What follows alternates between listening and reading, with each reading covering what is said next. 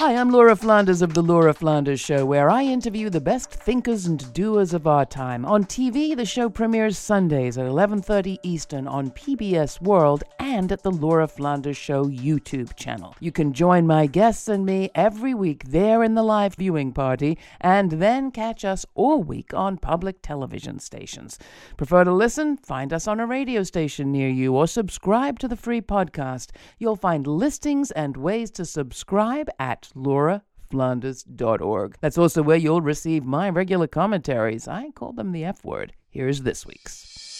Around 30,000 homes in Texas still have no power, and millions of Texans remain under a boil water mandate days after a deadly winter storm wiped out the state's weak water and energy systems. In Texas, President Biden has officially declared this scenario a disaster, and the state's failed leadership stands squarely under attack. Media coverage has been empathetic. Audiences across the country have heard the heart-wrenching stories of people like 11-year-old Christian Pavon, who froze in his family's mobile home, or Lone Lee, who died with her 3 grandchildren in a home fire in Sugar Land. But if deaths from lack of care, cold, and a lack of access to electricity are deemed disasters in Texas, how do we explain the fact that of the 55,000 homes in the Navajo Nation, around 15,000 don't have electricity now or at any time?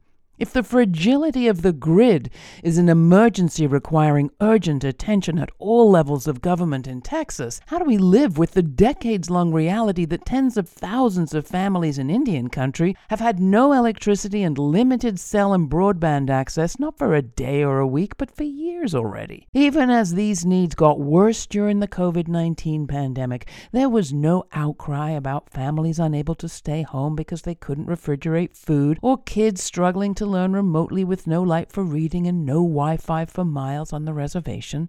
In Indian country, it's not the weather that's the problem, it's the racism and the disregard. The flip side to the indigenous story is that fed-up Native Americans have been helping themselves and each other, and they're turning to renewable energy to transition not just to cleaner power, but to become self-sufficient of greedy utility non-providers.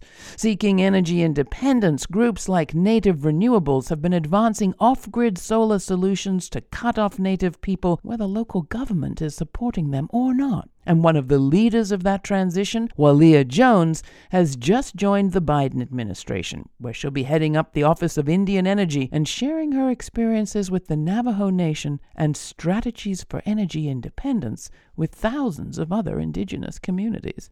Who knows? Maybe she'd be willing to talk to some fed-up Texans. You can see my interviews with up-and-coming indigenous leaders and see them in action in local government, philanthropy, and self-organizing this week on The Laura Flanders Show, on our YouTube channel, or on public television stations across the country. Check lauraflanders.org for listings.